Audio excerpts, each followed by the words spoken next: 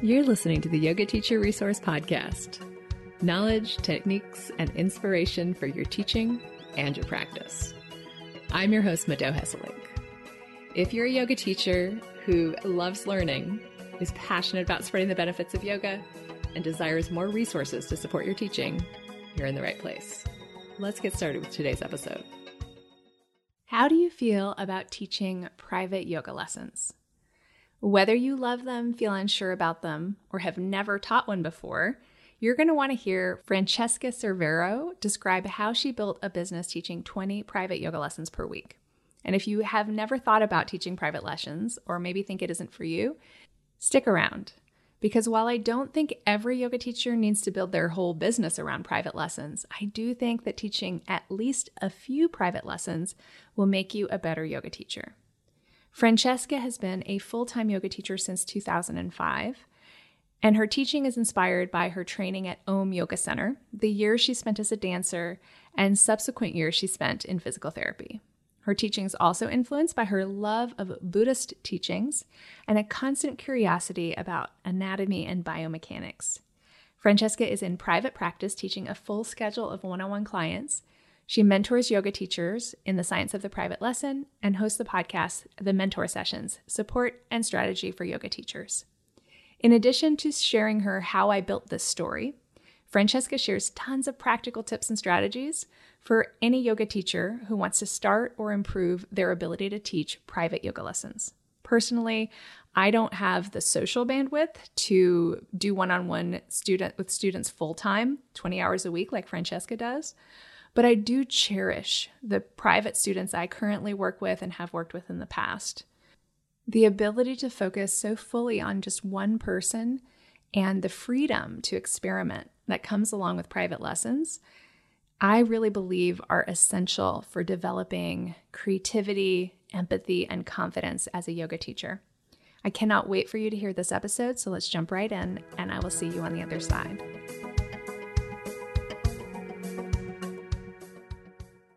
Welcome to the Yoga Teacher Resource Podcast, Francesca. Thanks so much for having me. I'm thrilled to be here.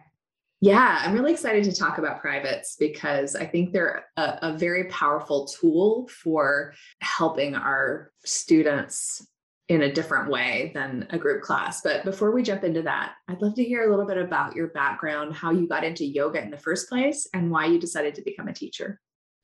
Yeah, I started practicing yoga as a young dancer. I was sort of on a professional dancer track. I got a BFA in modern dance performance. That's what I studied in college, and practiced yoga through much of my time in college, and initially decided to take a teacher training, one, because I really wanted to dive a little bit deeper into the practice, but I also was moving from Philly to New York after college and was planning on pursuing a dance career and needed, of course, like a backup job to kind of keep me going while I was pursuing a dance career, and had worked in restaurants in college and really wanted to try to avoid working in a restaurant if possible. And so I thought being a yoga teacher would be a good way to support myself while I tried to be a dancer. So that was obviously naive because making a living as a yoga teacher was almost as hard as making a living as a dancer. But I made my way through. I did my teacher training in the summer of 2005 at Om Yoga, the Cindy Lee Om Yoga lineage, and did start teaching right away that fall. It was quite the hustle to get teaching gigs, but I was in a time in my life when I had access to a lot of hustle. I was 22, so I didn't have a lot of caretaking responsibilities or other responsibilities. And all of my friends were doing the same thing. Like, we were all hustling. So it just made sense. And so I had probably 10 to 12 group classes right away that fall. And I really loved teaching. I think there was a big shift when I took my teacher training from thinking that teaching yoga would be like a really cool side gig to feeling very connected to the practice of yoga and the path of a teacher in particular. It felt so different the way I engaged with my practice when I was practicing to be a teacher versus when I was just a student. And I know a lot of teachers struggle with that transition. And I did as well in some ways. But for me, I actually felt like studying to become a teacher helped me deepen my studentship. I know some teachers feel like it takes away from their personal practice and from their studentship, which makes sense. I think that is common. But I just happened to have the opposite experience where studying to become a teacher really helped me feel connected to the practice in a deeper way. And I loved it. I loved it right away. I was not a very strong teacher when I first started. Like I said, I was really young. I was 22 and had been practicing mostly asana until I got into my teacher training. It took a little bit of time for me to grow and evolve and become a little bit more confident in my teaching. But because I was teaching so much right off the bat, I had a lot of opportunity to grow and evolve and to get a little bit more confident in my teaching. So that's sort of how my teaching journey started. I love what you said about your studentship evolving through the practice of becoming a teacher, because I actually had the same experience where yoga went from being something that's like nice to do and I enjoyed it, it felt good to me, to something that felt really imbued with a lot of meaning. And like my own practice took on more meaning because it became about something bigger than just me. It became about feeding myself and educating myself and nourishing myself so that I could help others. And that was a big deal for me too. And it also, that sense of responsibility to my students also, I believe, keeps me coming back to my own practice in a way that I might not have otherwise, like, yes, it's totally challenging to have a consistent practice over decades. There's so many people I know, for example, who used to teach and no longer teach and no longer practice. Yeah. And it's like, because they lost that identity as a teacher, they lost their practice also. Well, I usually ask this a little bit later on, but I'd love to hear what your personal practice looks like right now. That's what I was just thinking about when you were talking about having a consistent practice. To me, the only way I've been able to have a consistent practice is by having a very wide scope of what I considered to be my yoga practice. I've had long chunks of time when I couldn't practice asana at all, and took that time to dive deeper into my meditation practice and my study of philosophy and Dharma.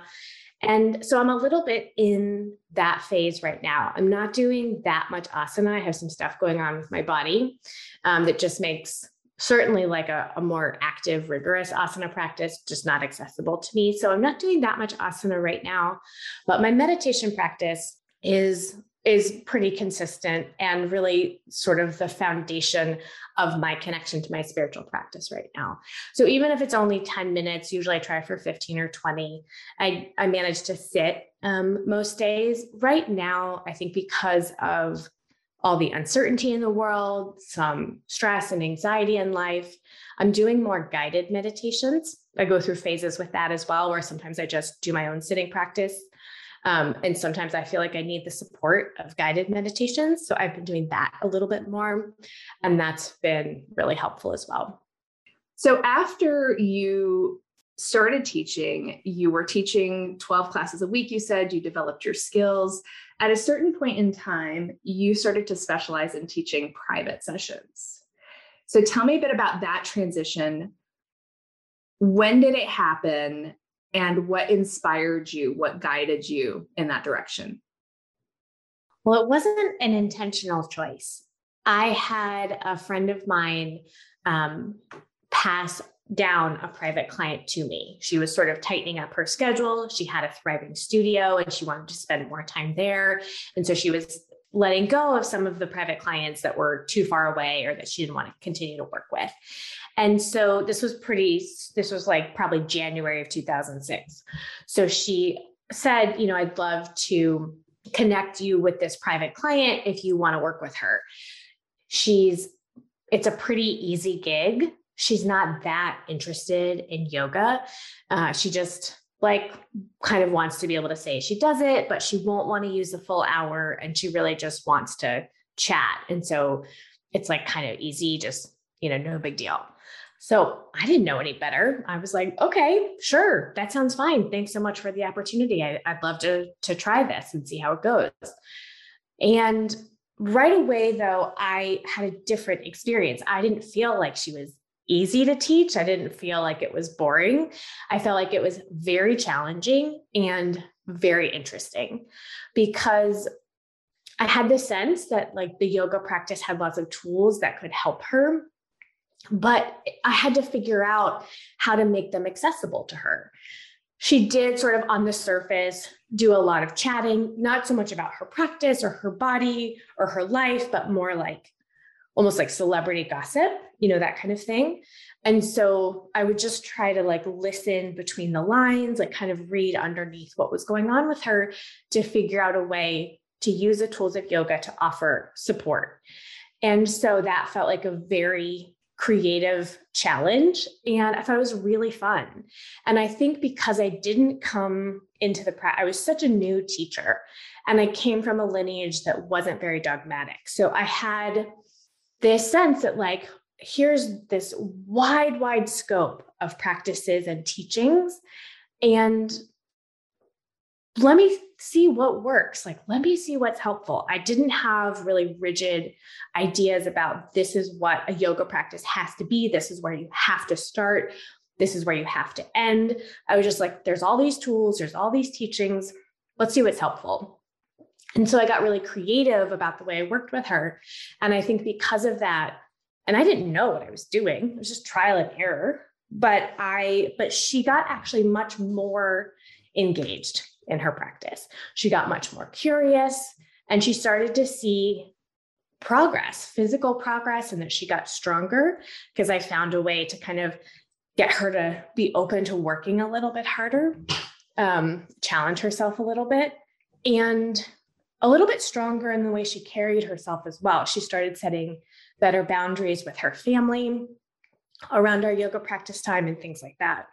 And so it's probably 6 or 8 months after we started working together that she said, this is really helping. She kind of was really noticing the way she just felt different in her life off the mat. And she said that she wanted me to teach her best friend. And so she bought her best friend a package of 5 sessions with me as a birthday present. And the best friend, it was a very different situation. She'd been practicing a very active form of yoga for 25 years. And she had been a D1 college athlete. So the way I worked with her was quite different, but there was a similar undertone of I feel like there's a way to teach her that would help her take the teachings and the tools of yoga and the practices of yoga and have them actually make a difference in her life. I had the sense that she engaged in a lot of her physical practices from a place of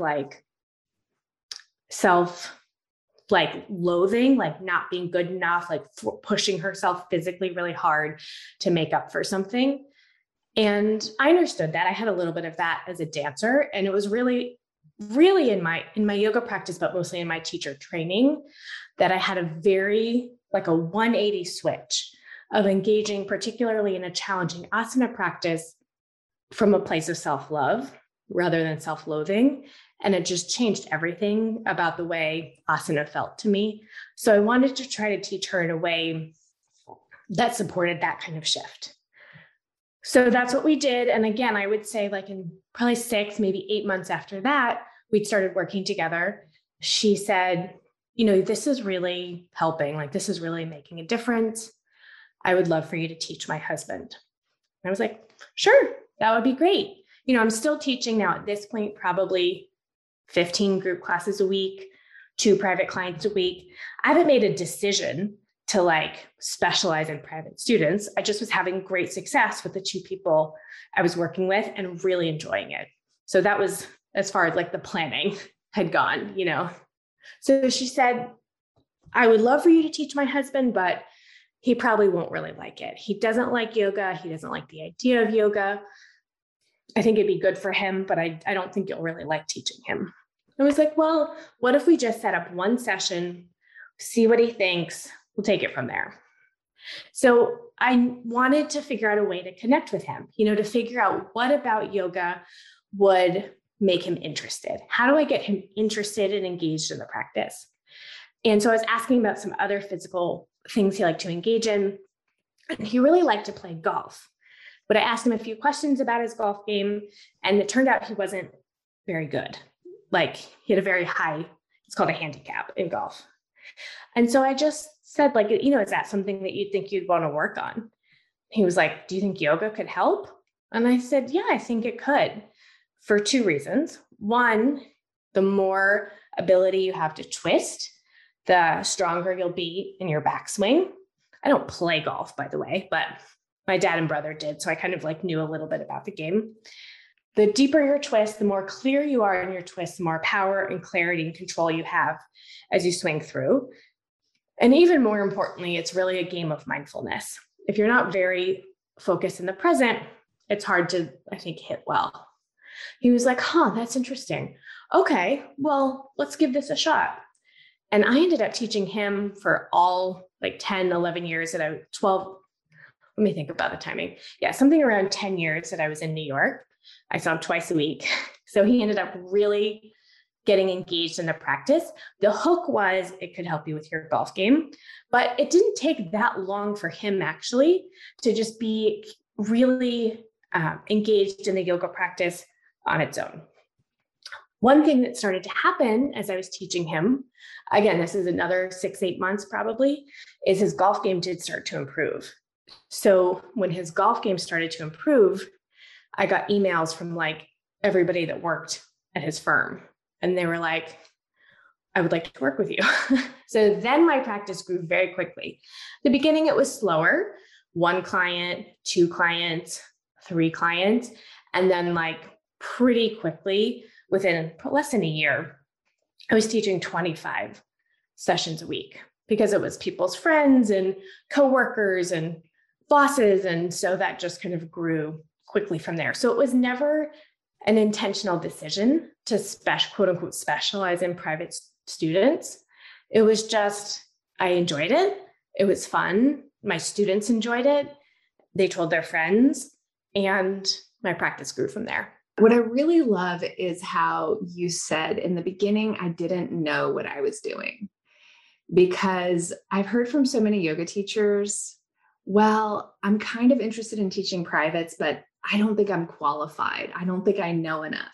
So I'd love to hear from you about how your process of working one-on-one with people evolved from those first few clients where you were kind of like, I'm interested in this. I don't know what I'm doing. I'm just going to show up the best I can, until this point of feeling like, wow, my client roster is filled.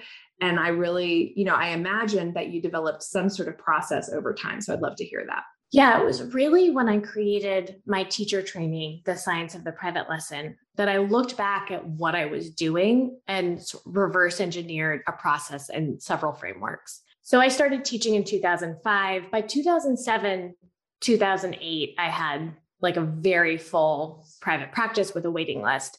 And I did that for many years. As I got more private students, I slowly let go of some of my group classes until eventually, I think I just had one group class at the end, but I always had at least one group class on the schedule because it's such a different skill. I didn't want to lose that skill set. So, and I have very happily teach a couple group classes still now today. So I love teaching group classes, but I also love teaching private clients, obviously. So as I was teaching private clients full time, I had lots of teacher friends ask me how I got so many private clients.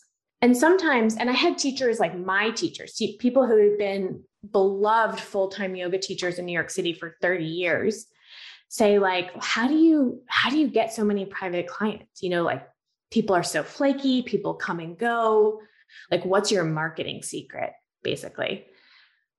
And I didn't have a marketing secret because I wasn't doing any marketing. I wasn't on social media. I didn't have a website. I didn't have a business card.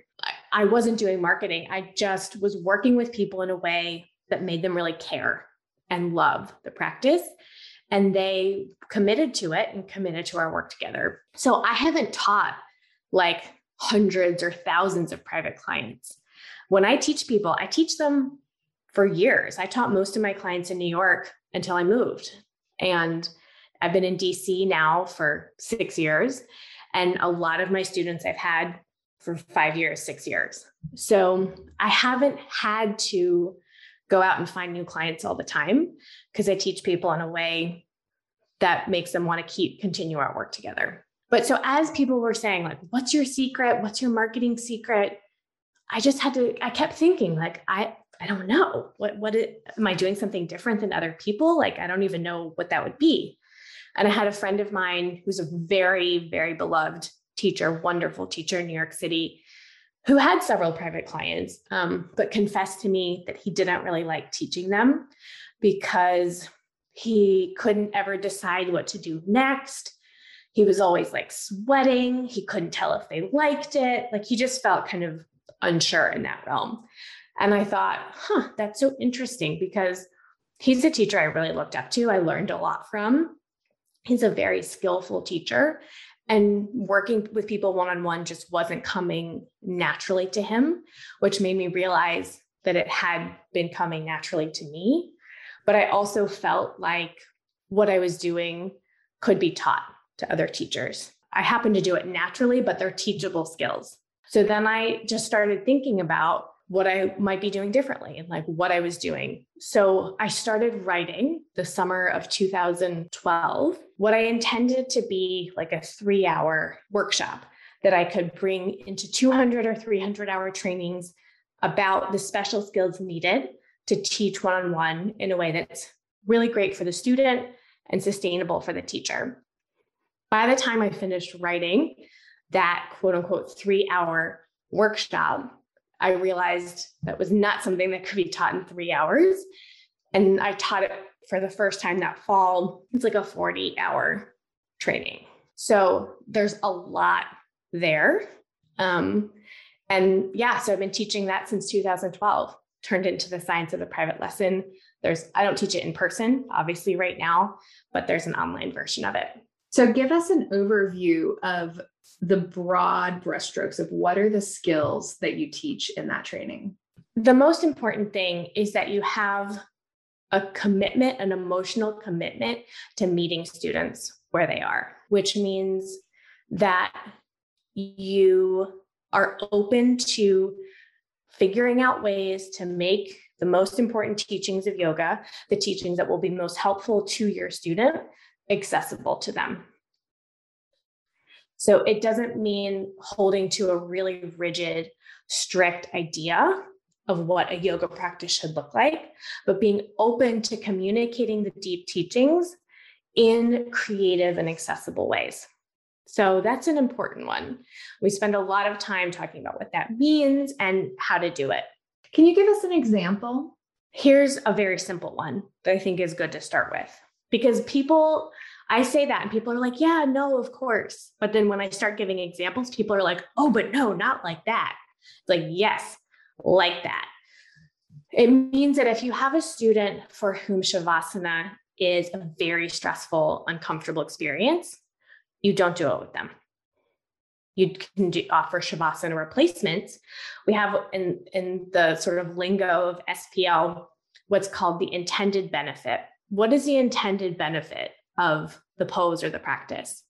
If the pose that you're offering them isn't having the benefit that you intend, then you have to shift it or change it or do something entirely different. So if the intended benefit of Shavasana is to practice resting, is to integrate all the work that you did,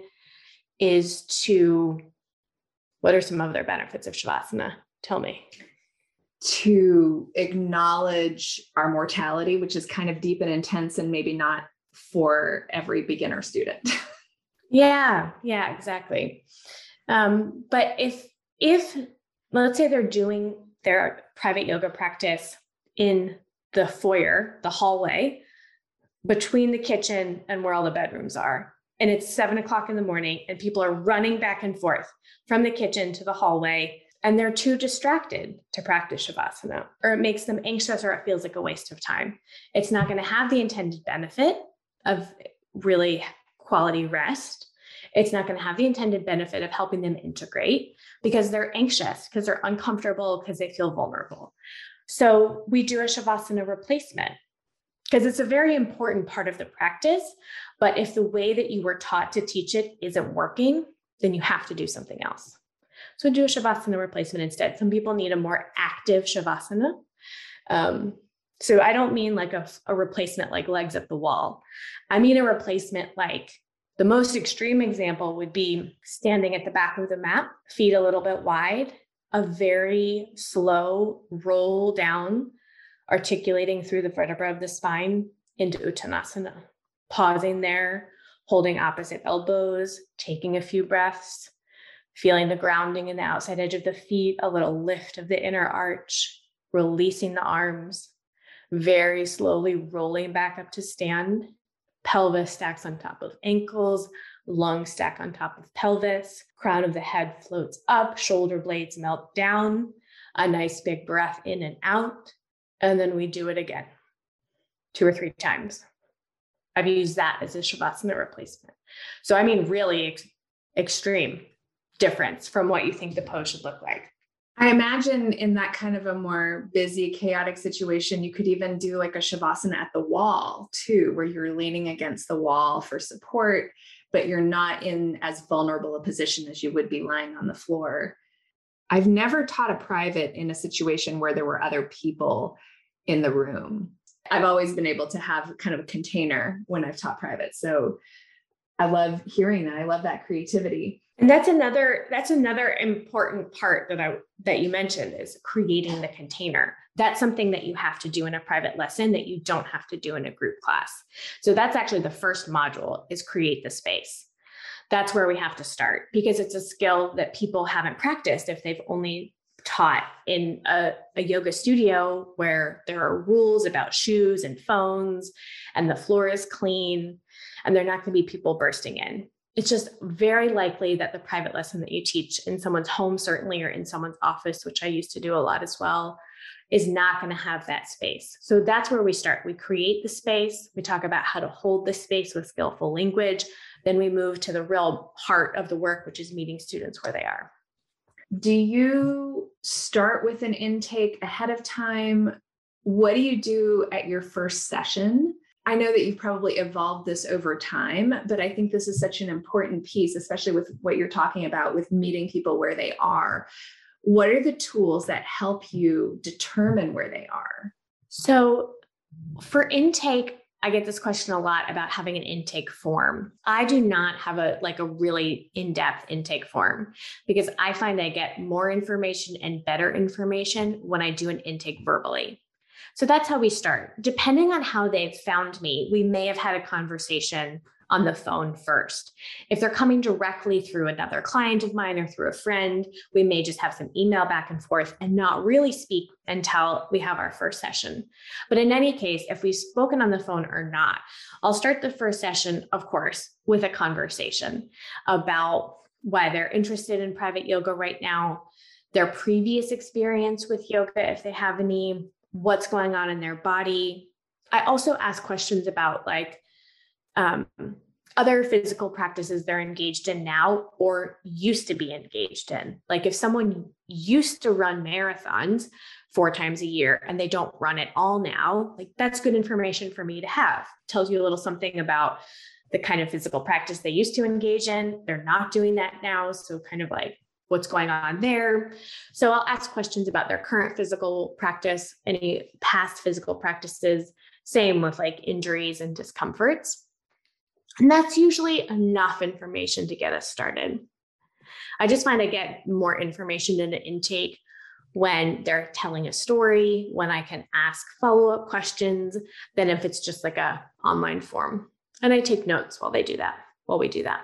So you do an intake and it's in person, and then you get started moving. Do you have like a movement assessment that you do, or is this something that you're kind of creating rapidly in your brain during the intake? I have a few go-to things I like to start with, but the physical abilities of my students vary quite widely. I have students who are longtime yoga practitioners and avid athletes, and I have students who are very more limited in their physical abilities, who can sit in a chair, who can lie down, who can't do standing work, who can't be on their hands and knees.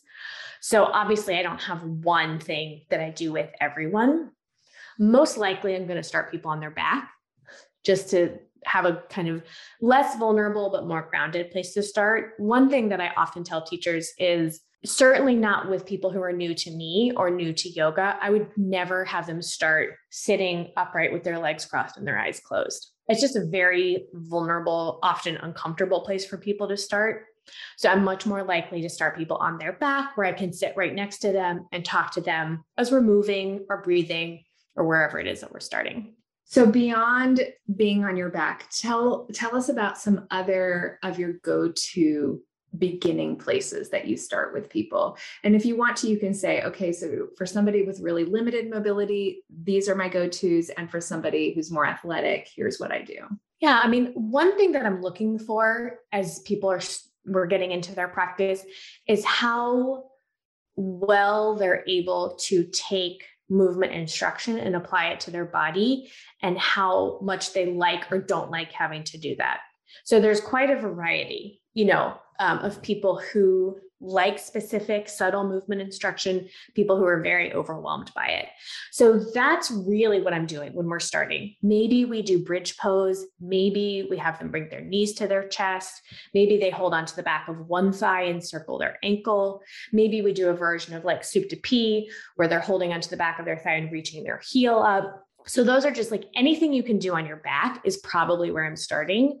But one of the main things I'm listening and looking for is how used to or how able they are to take movement instruction and connect it to their kinesthetic experience. And that'll then determine how I talk to them, because I want to talk to them in a way that they understand, that makes sense to them, that isn't stressful or overwhelming.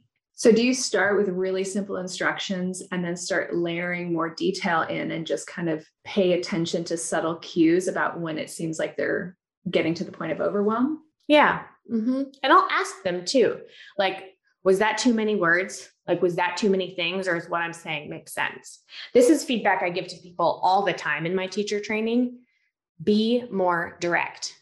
Teachers all the time say to me, I don't know, I can't tell if they like it. I can't tell if they understand, just really can't read them. Just ask them directly. It does what I'm saying make sense. If it doesn't, you just have to set up from the outset that this is a place for dialogue. If they like that, they don't have to. If they hate it, I had a student really once say to me, seriously, with all these questions, Francesca, I was like, okay, back off. Fewer questions, but I really go and tell people, or tell me to stop, because the more information I have, the better, both about what they're experiencing physically and to make sure that what I'm saying is being understood the way I intend it. When I taught more privates, I would have certain ways of talking to people in their bodies. Like, for example, one of my go-tos is to ask them, does that feel easier, harder, or the same? Right? So there's this A, B, or C. It's not clear that I have an agenda. It's really like, I'm interested in your experience. So that's like one of my go-tos. What are yours? Yeah, I mean, that's a good framework. That's really how I ask almost all my questions, is to make it very clear that while I have a general intended benefit of the pose, there's not one thing that they're supposed to be feeling. And the most important thing is that they communicate to me what they're experiencing. So I'll frame things like that a lot. I'll say, what if you try moving your hand over here? Now, did that make it better or did that make it worse? Really tell me, And so you often do have to teach people how to either understand what they're experiencing in their body, and or B, how to communicate it. And it's something that can be taught. It just takes time. And I think, as you're saying, to like really set up a framework of like, it could feel like X, it could feel like Y. Let's really like unpack this. I mean, another thing that teachers will do a lot is ask a student, how does this feel? And if all they say is fine, you're not getting that much information. So this is, again, why we come back to the intended benefit of the pose. So a given pose could have lots of potential benefits. It's not like it's just for one thing, but you want to have a general idea of the positive things that you think that they might get from this pose. So rather than saying, you could start with, how does this feel? Actually, it's not a bad way to start, because then some people are like, oh, I feel this here and I feel that there. And they are actually very specific in what they feel and how they can communicate that. So then you don't need to feed them that. You can just let them talk, which is probably better. So it's fine to start like that. But if you don't get the information that you need, then you have to be more clear. So let's say Anjaneyasana, like a lunge with the back knee down, kind of a little bit of a back bend in the spine. If you say, how does this feel? And they say, fine, and you're not sure that, that it really is fine or that it really is useful, then you'd say, okay, here's what I was thinking you might feel here. You might feel like a stretch in the front of the hip of your back leg, might feel some work in your right thigh, maybe feel a little stretch in the back of your right thigh, which is the front leg. Kind of list a few of the things that might be good. And then you could also say, because sometimes people will say, no, I don't really feel any of that. Say, okay, another thing that you could be feeling is like a feeling of compression or pinching in the crease of your front hip. So, and then they're like, yeah, that's what I feel. So then it's like, okay, well, it's not dangerous, but it's not the intended benefit. So let's see if we can shift some things around so you get the intended benefit of the pose. Have you found that a lot of people you work with are very disconnected from their bodies and struggle at first to verbalize what they're feeling? I'm just thinking like of my 5-year-old right now. She's very in her body, right? But it's so natural that she doesn't really know how to talk about it. And it's even like the same with her day. Like, she's so in the present moment. Be like, how was your day at school? She's like, I don't know. I was just in it. I don't know how to talk about it. And so I find that a lot of people who don't practice movement, who aren't movers, end up having a similar experience with their bodies where it's like they only know how to talk about it if something's wrong. If they're in pain, they can talk about it, but otherwise they're not really paying attention.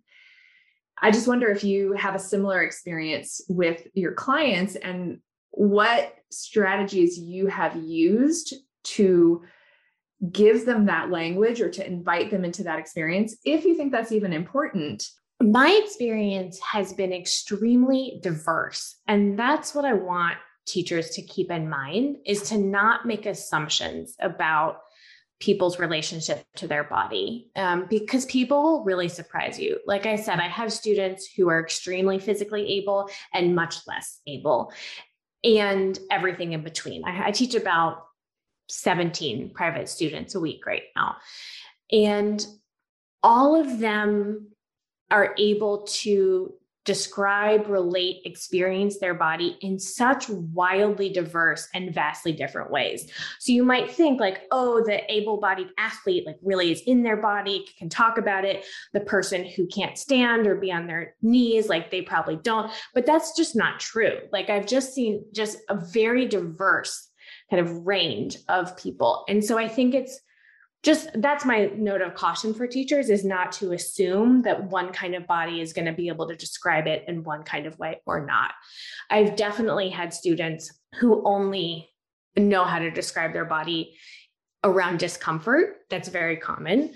But I've had lots of students who describe their body in like beautiful, poetic, artistic ways.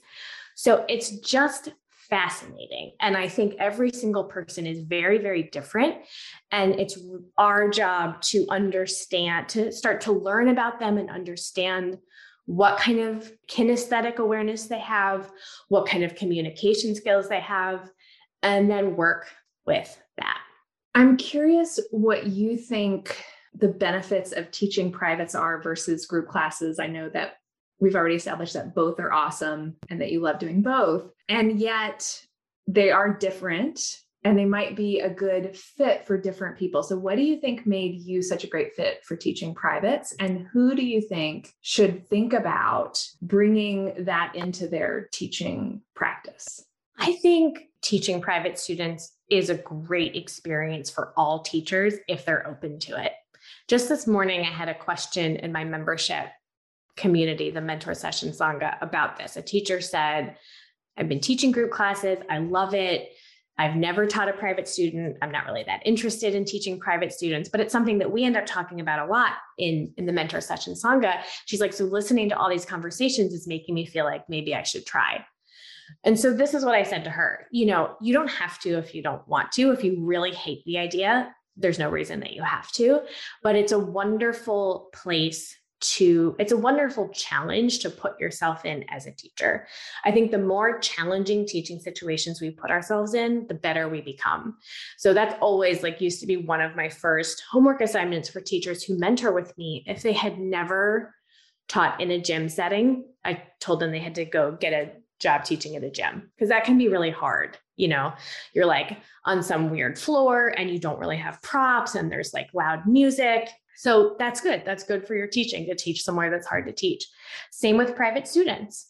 It's a very different kind of teaching. And so you'll learn a lot. So I think anybody should try it.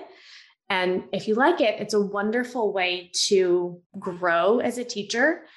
And it's also can be a great, source of income for teachers as well. So what made me a good fit? I think that I value communication and dialogue and relationship. And I really see teaching as relationship. So I never liked the kind of teaching where I was up on a pedestal. That's just not who I am. And I just don't think that that's where the best teaching comes from. So I think you need to be in relationship with students to really be able to teach them. You can do it in a group class, but it's harder. So I really thrived when I got in the environment where there was a lot of dialogue possible, a lot of creativity, and a lot of, I felt, space for me to not know answers, but support and direct inquiry. I love that. Is there anything else about teaching privates that we haven't covered yet today that you want to make sure that you share, or anything that you want to emphasize? There's a lot. One of the frameworks that I teach that people have found really helpful is called the Support Challenge Matrix. And that is something I devised to help teachers figure out what they wanted to focus on with their students. Because I think that's one of the things that can be so overwhelming about teaching private students, is there is such a vast practice to pull from. How do you decide what to focus on? So the Support Challenge Matrix looks at 4 different things that will show up in a yoga practice: physical support, physical challenge, emotional support, and emotional challenge. And every single thing that you teach your student will fall into one of those 4 categories. Students will respond very, very differently to those 4 categories. So in the beginning of a private student relationship, I think it's very helpful to focus almost entirely on the things that they respond very well to. And then as you build a relationship, and as their trust in you grows, and as they become more engaged in the yoga practice as a whole, you can start to bring in the elements that they find more challenging. But I have a podcast episode about this. I have a lot of resources about this. So I know that that's just a little quick thing. So people can dive deeper. We can link to those resources if you want. We definitely will do that. This is such a great matrix. What are the signs that you look for to know that people are ready to be pushed a little more? Well, a lot of it is based on the relationship. Is there trust there? Are they really telling you how they feel and what they're experiencing? Or do they seem like they're holding back? Because if they're holding back, then they don't trust you yet, and it's probably not time to push them. But if you feel like they're really being fully honest with you, then you can also just say, I think that meditation practice, I know that that's not something you feel that excited about. I know that you think it's kind of hard and boring, but I think you're ready to be pushed a little bit to try. Could we try 5 minutes today? And be totally open about what you're thinking and totally direct and see what they say. Because if the relationship is there, then they'll say either, oh God, please don't make me do that. And then, okay, maybe you don't today. Or they'll say, fine, if you think I should try, trust you, let's try. And then you try and see what happens. And just a note is I found a lot of good success having those kind of conversations in a very almost like casual, warm way, very friendly. So it doesn't feel so like I'm your teacher, do I have permission to push you? But like, hey, I'm kind of thinking we should try this. What do you think? And just throw it out there in a very casual vibe. I think like I've had a very good response from students mixing very clear professionalism, clear boundaries around time and money, and very friendly, very warm, almost casual kind of interaction back and forth. I think that's made people feel like I'm professional. I charge them once a month, like that's all very clear. There's not wishy-washiness about that, which is something we didn't touch. But that in my in-person training is a full 8-hour day boundaries. So we can talk a little bit about that if you want, but there's like very clear professional boundaries, but then the interaction is very, very friendly. And like I said, almost casual. And I think that has been honestly like a big part of my success. So it's something I recommend to the teachers listening, if that feels natural and genuine to you. That makes a lot of sense. I mean, clearly it's worked for you, but it kind of on an intuitive level, it really makes sense. Because I'm so glad you brought up the boundaries and the payment. A lot of yoga teachers shoot themselves in the foot by being wishy-washy about asking for money, about what they charge, about, asking for on-time payment, about allowing people to cancel sessions at the last minute, things like that. It sets you up as not professional, and then you're not as valued for what you provide. So I really love what you said, and I'd love for you to speak on that a little bit about how important it is and how it actually builds the trust relationship, right? I think a lot of times there's a story in our heads that like, if I ask for money, if I charge too much, whatever the story is, that it's going to erode the trust. It's going to damage the relationship. But I think it's the opposite. And I'd love to hear your experience. Yeah, 100%. I've identified 7 different kinds of boundaries. So we won't go through them all, but the first 2 are what I would consider like your root chakra boundaries. And those are the boundaries of time and money. And then from there, it expands. And so then there's the boundary of them sharing information about themselves with you and how you handle that. Quick and dirty version is the more information you have about them, the better. Then there's you sharing information about yourself with them. Quick and dirty version of that is, frankly, the more you can keep about yourself private, the better, I think. Learn the hard way, and so on. So we have all these other kind of boundaries. If you do not have the root chakra boundaries of time and money clear, you have absolutely no hope for the rest of the boundaries. And your ability to be a good teacher will be damaged. It is vital to the health and professionalism of a student-teacher relationship that your boundaries of money and your boundaries of time are airtight. Well said. I have one other question. It's a little out of order. That's just the nature of a podcast interview. Do you give your clients homework? If they want it. This is what is like paramount to my approach. It is so individually tailored. Everything about the way I teach someone, from what I do in a first session to the kind of cues that I give, to how many questions I ask, to how much I talk to them, to how much I ask them to talk to me, to whether or not they have homework. It is completely different person to person.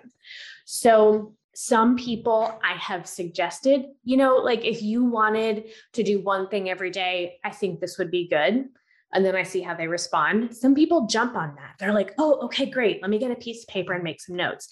Then I know that that's something they're interested in, and I do more of that. If they're like, oh, okay, yeah, I should think about that, then I just let it go. It's 100% driven by their curiosity, their engagement, and what's helpful for them. So it really runs the gamut, where I like have one student who last time I saw him, we went through all of the things that he does in his daily routine. And he showed me how he was doing them. Some of them are like PT exercises. Some of them are asana. Some of them are meditation, kind of like went through all of them and he made detailed, updated notes about all the things he was doing regularly. Some people, I would never, ever do that. They're not interested. To be honest, like my Pilates teacher, who I love, who listens to this podcast, will be like, okay, this is what you should do for your homework. And I almost never do it. I just like, my time for Pilates is when I'm with her and I love it. And it's so great. There's like one or two things that I really like that if I'm on my mat, I'll do a little bit of, but mostly I don't do it. So, it's like, if someone's not going to do it, I would never want them to feel guilty, because if they feel guilty, that damages the interpersonal relationship. Me and their practice are a soft place for them to land whenever they need it. So I do encourage people when it seems like it'll be helpful to do things regularly, but I never push people. Not on that. I just don't think it's necessary. I think that makes a lot of sense. I guess part of my mind is thinking about people who have a specific goal and are unrealistic about the amount of time it's going to take to achieve that goal if they're only working on it once a week. Is that something that you just have an upfront conversation with them? Like, I've heard you have this goal. I'm not sure that this goal is achievable with a once a week practice. Yeah, I probably wouldn't say it like that, because I don't want it to sound like I'm a scolding teacher. I really stay away from that. I am their friend and their guide on the path, and I'm a soft place to land 100% of the time. So if someone, I don't run into that a lot. I used to a little bit more in my teaching practice in New York. Like I did have a student who really wanted to be able to do handstand, but we didn't have like a time frame set up, because you can't, okay, this is a question I get a lot. So I want to just address this really briefly. Teachers ask all the time, how do you measure progress with private students? And I don't think it's necessary. There's not really like linear progress, I think, that can be found, honestly, in an asana practice or yoga practice at large. So the only kind of progress that I'm interested in is how engaged my students are. That's the only thing I care about, because if they're engaged, their practice will be there for them as a soft place to land, no matter what's going on in their life. Because I've had several year-long periods when I couldn't practice asana at all, but I still had my practice still there for me. And I still engaged with it with care, and I've had that with students too. I've had students who had physical stuff going on. We started an asana practice and then we did almost no asana for a year or two. And then it's slowly coming back, so, okay. So those are my thoughts about progress. Linear progress is like not really a thing. So I don't really care about it. If a student had a very specific goal, I would say 100%, let's work on that. So I had a student in New York who wanted to be able to do handstand, but I would never promise a student well, if you do this for this long, X result will happen, because we just don't know that about people's bodies. So I would never promise a time frame, but I would just say here are the benchmarks. Here are the things that you need to be able to do that. I actually have a student now I'm working on who has been wanting to do wheel for 2 years. And so I talked him through, here are the physical benchmarks. Your arms and shoulders need to be able to do this. Your wrists need to be able to do this. So here are the things that we're working on to work on that goal. And I just would try at all costs to avoid a time frame. And if they asked one, I would say, I don't know, a year, maybe 2 years. These are the things that have to happen. But I would avoid a time-based progress goal at all costs, because it's a guess at best. Interesting. So if a student were throwing it out there to you, you would just say something like, I'll be happy to support you in trying that, and I can't make any promises, or something like that. Yeah, I would say if someone said, I want to be able to do a wheel by my 50th birthday, and we had a year to work on it, I'd say like, okay, awesome. Like, let's get to work. Let's see what happens. Here are the benchmarks. And then they'll see if the benchmarks are not coming at 8 months, they'll know it might not happen. But that's okay. We have the rest of our lives. Yeah. And what I'm really kind of getting from the through line, the thread of this conversation is that piece about the private session being about the relationship more so even than the yoga practice, that the yoga practice is almost the container for this relationship that is nourishing to the student.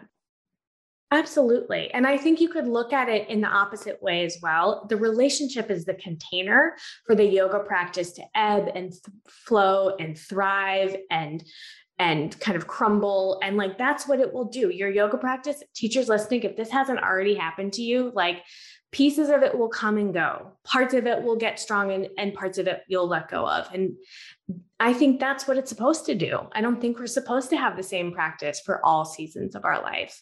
So the relationship as the container allows for that ebbing and flowing to take place. That's natural in the practice. And that's really something that we can model for our students. And I think that it's good for them and their practice. And I think it's good for our business too, frankly, is that your practice will ebb and flow. So like if a student's like, oh, I'm going to be jet lagged that day, I should probably cancel. I won't be up to my active practice.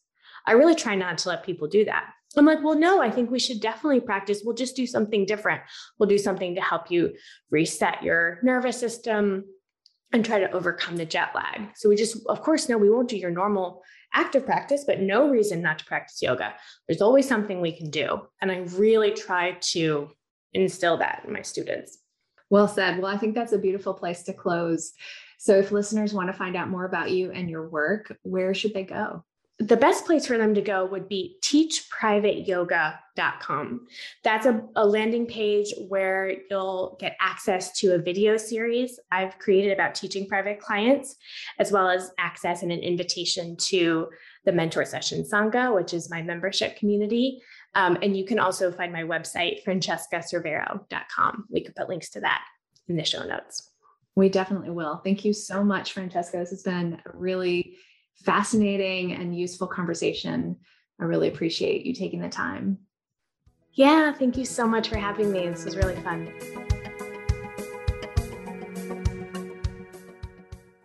So I really feel like Francesca over-delivered on both the big picture and also really practical, useful tips in that interview.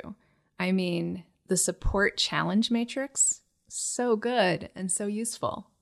So I'm curious, after listening to this episode, especially for those of you who weren't sure about private lessons before, do you feel excited and inspired to teach some private lessons?